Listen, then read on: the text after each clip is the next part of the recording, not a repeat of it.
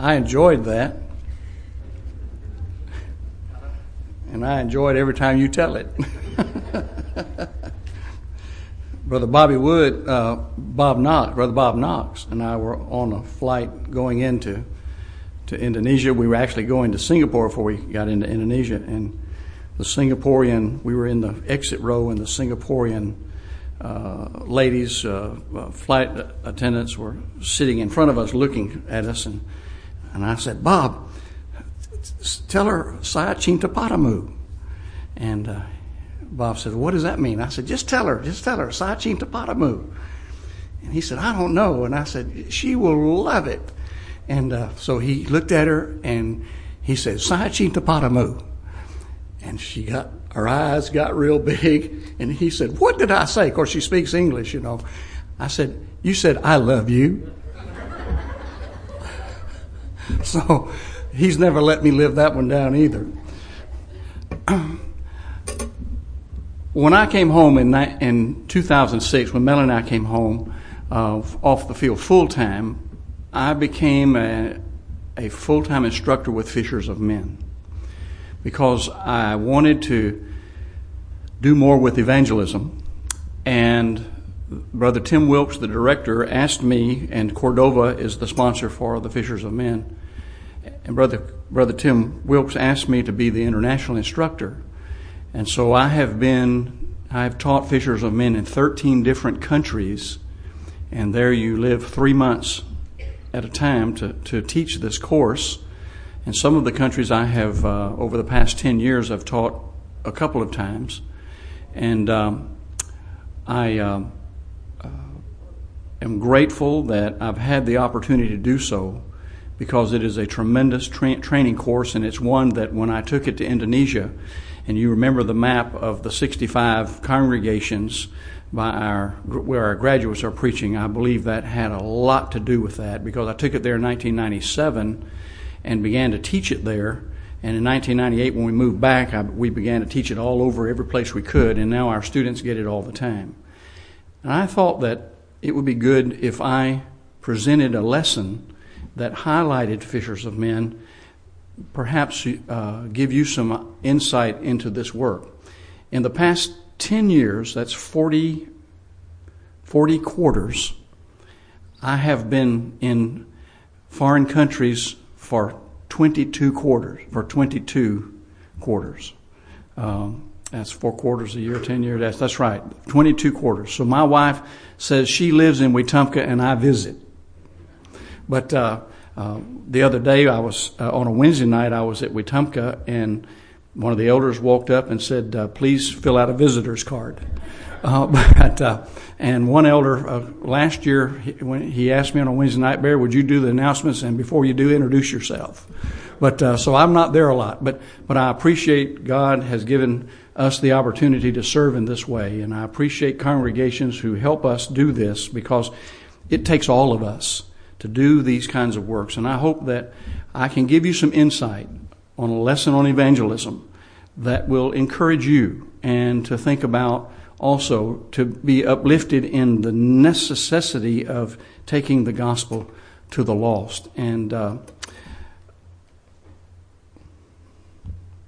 there we go. And of course, this course it was first written and begun to be taught in 1977.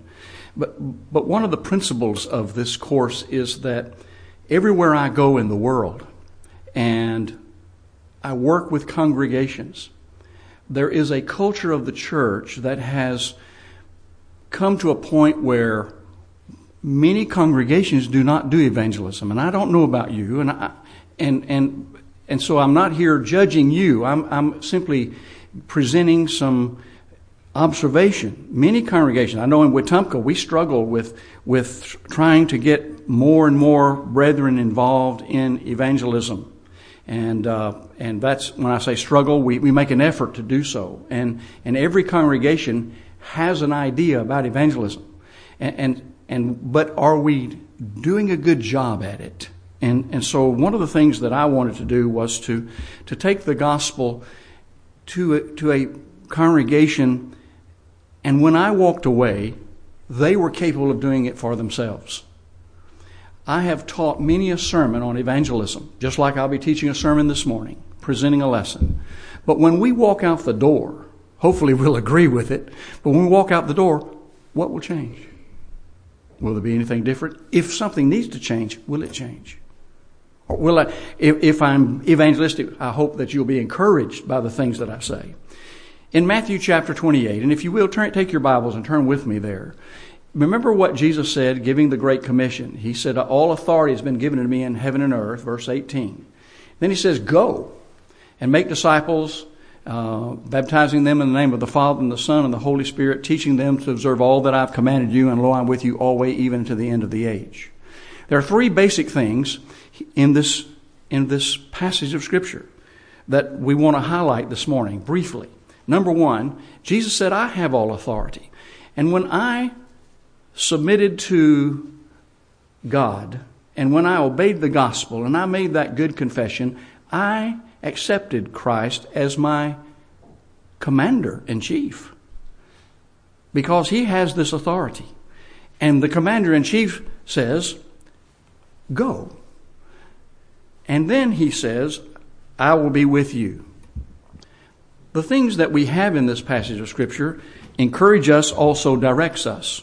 First of all, our master says, Barry, you must go. Secondly, he also says, I will be with you. When I go, take the gospel, I'm doing several things. First of all, I'm obeying my master. Secondly, I am helping someone else as I am indebted because I was given the opportunity to be saved. And thirdly, I'm demonstrating that I trust him. You know, the word trust is a word that requires demonstration. I can't walk up to someone and say, hey, I trust you.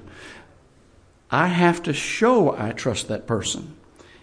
And so when we think about the Great Commission, there are a number of things that are involved in us taking the gospel to the lost.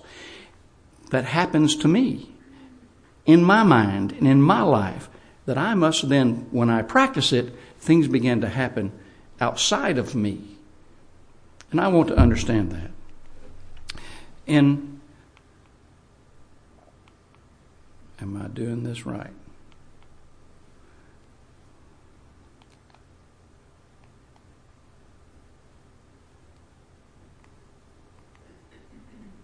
Well, I have there it goes. The batteries are still good. A goal of the Fishers of Men is to help us change the way we think about evangelism and to evaluate our individual responsibility toward people who are lost in our communities. In Mark 16 and verse 15, of course, another passage of the Great Commission, go into all the world, preach the gospel to every creature. But as each of us as individuals, as we hear that, what does it really mean to me? What does that mean? Well, when you stop and think about the status quo thinking regarding evangelism in the culture of the church today, what is it? And I ask these questions in a Fishers of Men class when I teach it, and I get these responses. Well, it's the preacher's responsibility. Or there are a few brethren in the congregation with the preacher who are responsible to do that part of the work. Well, if I'm a member of the church and I'm making this statement, what am I doing? How am I serving God in the Great Commission? Or is it to me? You see, these are questions that all of us must ask at some point. Another might be, can you hit the button up there, Brother Martin? Okay, thank you. The church needs a program in order to evangelize. Is that true? Does the church need a program in the congregation for us to take the gospel to our community? Is that how it worked in the New Testament? Have you ever heard preachers talk about, and I know Brother Jim Dearman. Jim was in a year behind me in Memphis School of Preaching, so he's just a young guy, you know. But I know Jim and others, and I met Brother Watkins last night, and Rick, and I know brethren have talked about we want to restore New Testament Christianity. Well, when will we restore New Testament evangelism? Isn't that part of New Testament Christianity. And how will we restore New Testament evangelism? Is it that we have a program? And so we want to think about things like that. Well, I give my money, and so that way we can do mission work. Well, that's true. We do give our money and to help others take the gospel as well. And without giving our money, many things cannot be done. Brethren, when I think about all the folks who have helped us in Indonesia, none of that would have happened if we hadn't been a team of people from congregations with support and prayers and interest. If they hadn't been there, we wouldn't be there. And so it takes a lot. But is that all? How does this help our community? How does this reach our neighbor? And so this is a thing that we want to consider. I'm afraid to talk to people, because I don't know enough. So these are some, and perhaps there are many others you can think of, that are kind of the status quo thinking about evangelism. But can I overcome those things? I'd like for you to take your... hit it one more time there. I'd like for you to take your Bible and turn with me to Matthew chapter 24. And Matthew 24 and verse 14. And Jesus says, "And this gospel of the kingdom shall be preached in all the world for a witness unto all nations, and then shall the end come." The end here is in the context of the destruction of Jerusalem. And so what Jesus is prophesying is that the gospel will go into all the world in the next 40 years, because the destruction of Jerusalem came in AD 70. So he is prophesying that because the message, the church will be established, and then the message will begin to go out, that it will be accomplished in all the world in 40 years. Now the question that I want to ask us is that, was it fulfilled? And if so, when was it fulfilled? And if so, how was it fulfilled? And I think that we can begin to get a little insight, if we haven't already, about the New Testament evangelism issue. How was it in the New Testament? Well, if we turn to hurriedly, because I want to get to some things of a practical application where we have seen brethren put these things into use in just a few moments. But in Romans chapter 10, remember the passage that talks about, "So then faith cometh by hearing, and hearing by the word of God." Well, in reality, that passage is talking about the gospel going into all the world and fulfillment of this prophecy. Because he says in verse 18 of chapter 10, "But I say, have they not heard? Yes, verily, their sound went into all the earth, and their words unto the end of the world." Brethren, by the time the Apostle Paul wrote the letter to the Romans, the language was now starting to be like fulfillment of Matthew 24:14.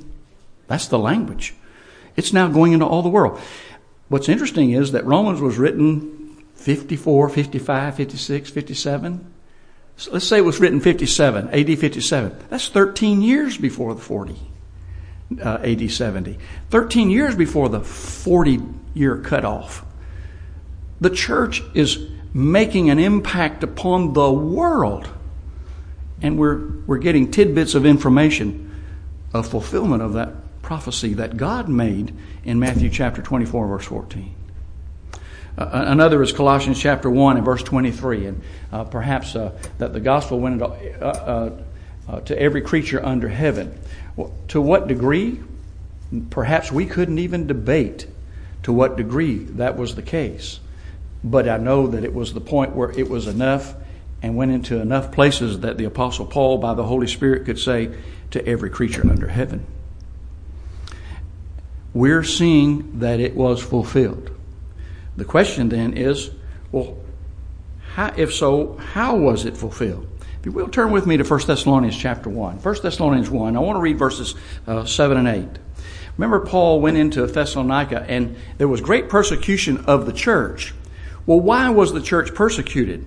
Largely because of their evangelistic efforts. Largely because people understood that they had obeyed the gospel and that they were seeking to take the gospel and the good news that they had learned that had saved them through their obedience into other places. And he says in verse 7, "So that ye were ensamples to all that believe in Macedonia and Achaia." Now, so they were good examples of the gospel, but they didn't stop there. You see, being a good example is not enough of preaching the gospel, taking the gospel to the lost. We have to do more than just be an example, because that doesn't teach the specifics of how to live the Christian life, how to become a Christian. In verse 8, then he says, "For from you sounded out the word of the Lord, not only in Macedonia and Achaia, but also in every place your faith to God was spread abroad." So what we're seeing is that who was taking the gospel? The members of the church. They were taking the gospel. In Acts chapter 8 and verse 1, we find that there was great persecution in the church, and the brethren were scattered abroad. They were scattered out of Jerusalem, but the elders remained in Jerusalem. And in verse 4, it says, "And they that were scattered abroad went everywhere preaching Jesus." So it wasn't the preachers. It was the members. So the question is, how did they do it? The evangelistic program of the church in the New Testament was every member of the church was practicing the Great Commission and taking the gospel to people everywhere. And therefore, it went into all the world. It went everywhere. In every place. And people, as Romans chapter 10 verse 16 says, all people had the opportunity to say yes or no about the truth. And after all, that's my job. My job is to take the gospel to someone so that they have the opportunity to say yes or no about the truth. Do you believe that it's possible that there are people in this country today who will live, who will be born and die, and never one time ever have the opportunity to hear and say yes or no about the truth? I believe that. The way that we're doing things today in the culture of the church. And I think we can do better. I want to do better. When every member is seeking to reach people around the world or around them with the gospel, we can take the gospel to our communities like they did in the New Testament. And some important questions that every Christian should ask. How do I feel about teaching the gospel to someone? How do I handle religious questions? How do I bring up the subject of religion? Am I comfortable talking about my faith? Do I feel I am equipped or prepared for the service needed for the building up of the Lord's church? And do I need training to fulfill Matthew 28 and verse 19? Do I need something? And I can only answer that for myself. Am I willing to ask the question and find the answer? Well, I can only do that for myself. And every member of the church certainly should do something in that nature. Training requires three things. It requires information, and information like this lesson. We oftentimes, brethren, think of training in evangelism as having a Bible class on evangelism. But that's not training. It's information. And we can say, "Amen, brother. Preach it or teach it." That's right. But when we walk out the door, what do? But training requires three things.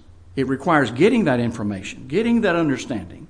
It also requires doing it, putting it into practice, actually practicing what we're learning. And that's what they were doing in the first century. They were learning and they were practicing, and then we must be accountable for it. And when we have these three things together, we have training. We have the ability. We are empowered. It's amazing how it empowers us to do things that we would otherwise never do. I received a letter from a sister in New Zealand because I was there last year for 3 months in Pororua. And during the course, she was in tears talking about how that she had never, ever in her Christian life talked to anyone about Jesus Christ. And she had a Bible study. And I received a letter from her just a few weeks ago that person, as they continued to obey the gospel, it took them over a year, or it took them almost a year, but they obeyed the gospel. If she had never had the training, is it possible that person would never have met someone who would talk to them about Jesus Christ? That scares me. That causes me some pause. The purpose of the Fishers of Men, of course, is to help members of the Lord's church to become more effective in person-to-person evangelism by training. It also helping individual Christian workers have a greater degree of understanding and confidence in teaching the lost. We need confidence. We can do this. When I took this training class a number of years ago, there was a 12-year-old in my class with her parents, because you can do that if you have your parents with you. And she taught her grandmother and her two aunts on her sister's side, on her mother's side, and all of them obeyed the gospel before the course was over, where the past 20 years they had been just like this with the mother. That's what this training does. It empowers us to be able to reach people who, granted, they must have an open mind and a good heart.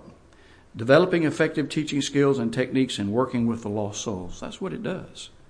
And when we have this ability, when we have this practiced understanding, we're capable. And we have this, and then we see opportunities. Doors are everywhere. And when they're not, we make them because we can. Jesus said in Mark chapter 1 and verse 17, He said, "Come after me, and I will make you to become fishers of men." Well, Jesus said, "Come after me." He also said, "I want to make you a promise that if you will come after me, I will make you change. You will be different." And in a process, in a growth process, as you grow and develop personally toward maturity and immaturity of Christianity, of following me, you will become a fisher of men. I want to be a fisher of men because if you back it up the other direction, a fisher of men is a person who has grown, who has changed, and is a follower of Christ. In 2010, or I should say, who is responsible to take the gospel to the lost? I have to ask that question to me. Barry, are you responsible? Who's responsible? In 2010, I went to Mexico, one of the places I've actually been there several times now. In Monterrey, Mexico, there's a Monterrey School of Preaching and a congregation, the Sierra Ventana congregation. And during the time I was there, I had 5 classes that first time in 2010. I was able to produce 9 teachers. And of course, I had to work through translators, so the classes were pretty long, and they sat through all of them. But during that period of time, I produced 9 teachers. A number of these teachers have gone on to produce more teachers as they teach the course. A number of these men teach it every quarter in their congregations. Every quarter. And they have made training individuals the program of evangelism. And what has happened is that congregations are baptizing 100 people a year. 60 people, 20 people, 40 people.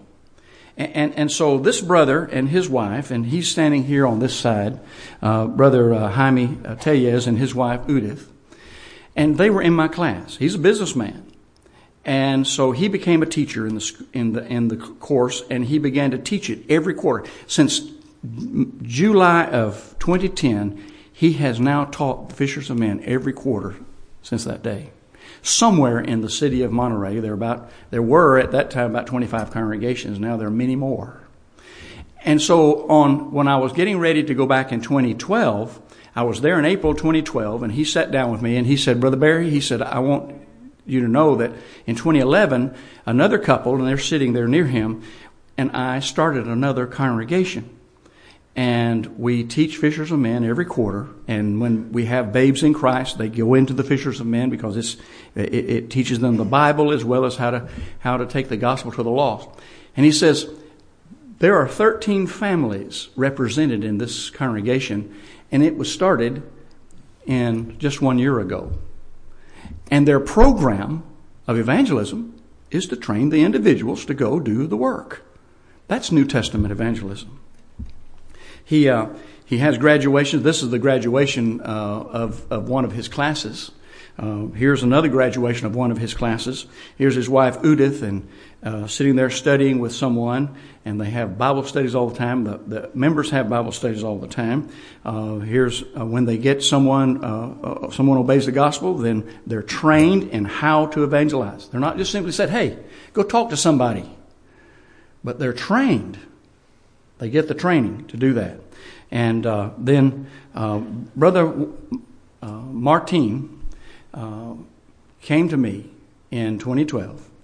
In April, we were preparing to have classes again at the end of the year. And what they wanted me to do in 2012, by this time they had already produced about 12 or 14 more teachers. And those teachers were second. They had not had a full-time instructor teach them, so they wanted me to teach them again. So I taught all the instructors Mondays and Tuesdays nights in the week. And then the last part of the week, they taught that class. They had their own classes. So I'd teach the class, they'd teach the class. I'd teach class.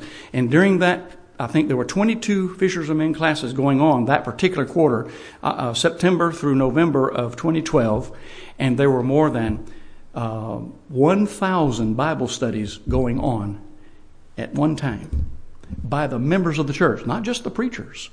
And there have been a host of people obey the gospel. The Sierra Ventana congregation, only 8 people took the class when I was there in 2010. They started, one of the instructors started teaching there. They had 20 baptisms in the end of 2010, 60 baptisms in 2011, 104 in 2012.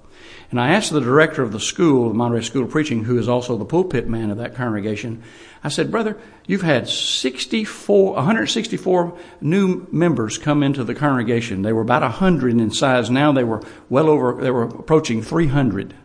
And I said, how many of these, through the process of the Fishers of Men study sheets, which there are 16 lessons right now, I said, how many of them have left the church? He said, 1. And I said, 1? He said, yes, but he came back. And so that's what's happening. Not only are members of the church empowered to take the gospel to the lost, but they're teaching effectively so that we don't have this, well, we're here for 2 weeks and then we go somewhere else. We have a better understanding of what we're doing when we do it in obedience to the gospel. And so Brother Martin, when he took my class in 2010, he didn't do anything. He was a preacher, but he did nothing. He wasn't interested. And so he did his homework, and that was it. He didn't go out and talk to people. He didn't set up any Bible studies. And so now we're in April of 2012, and he's now wanting to go to Guadalajara and teach and start a new congregation. And so he comes to me, and he said, Brother Barry, please come down to Guadalajara when you come back. And I said, well, that means I'll have to fly down to Guadalajara, fly back to Monterey every week. And the translator has to do that. I'll have to see if I get support to do that. So we did. We got support.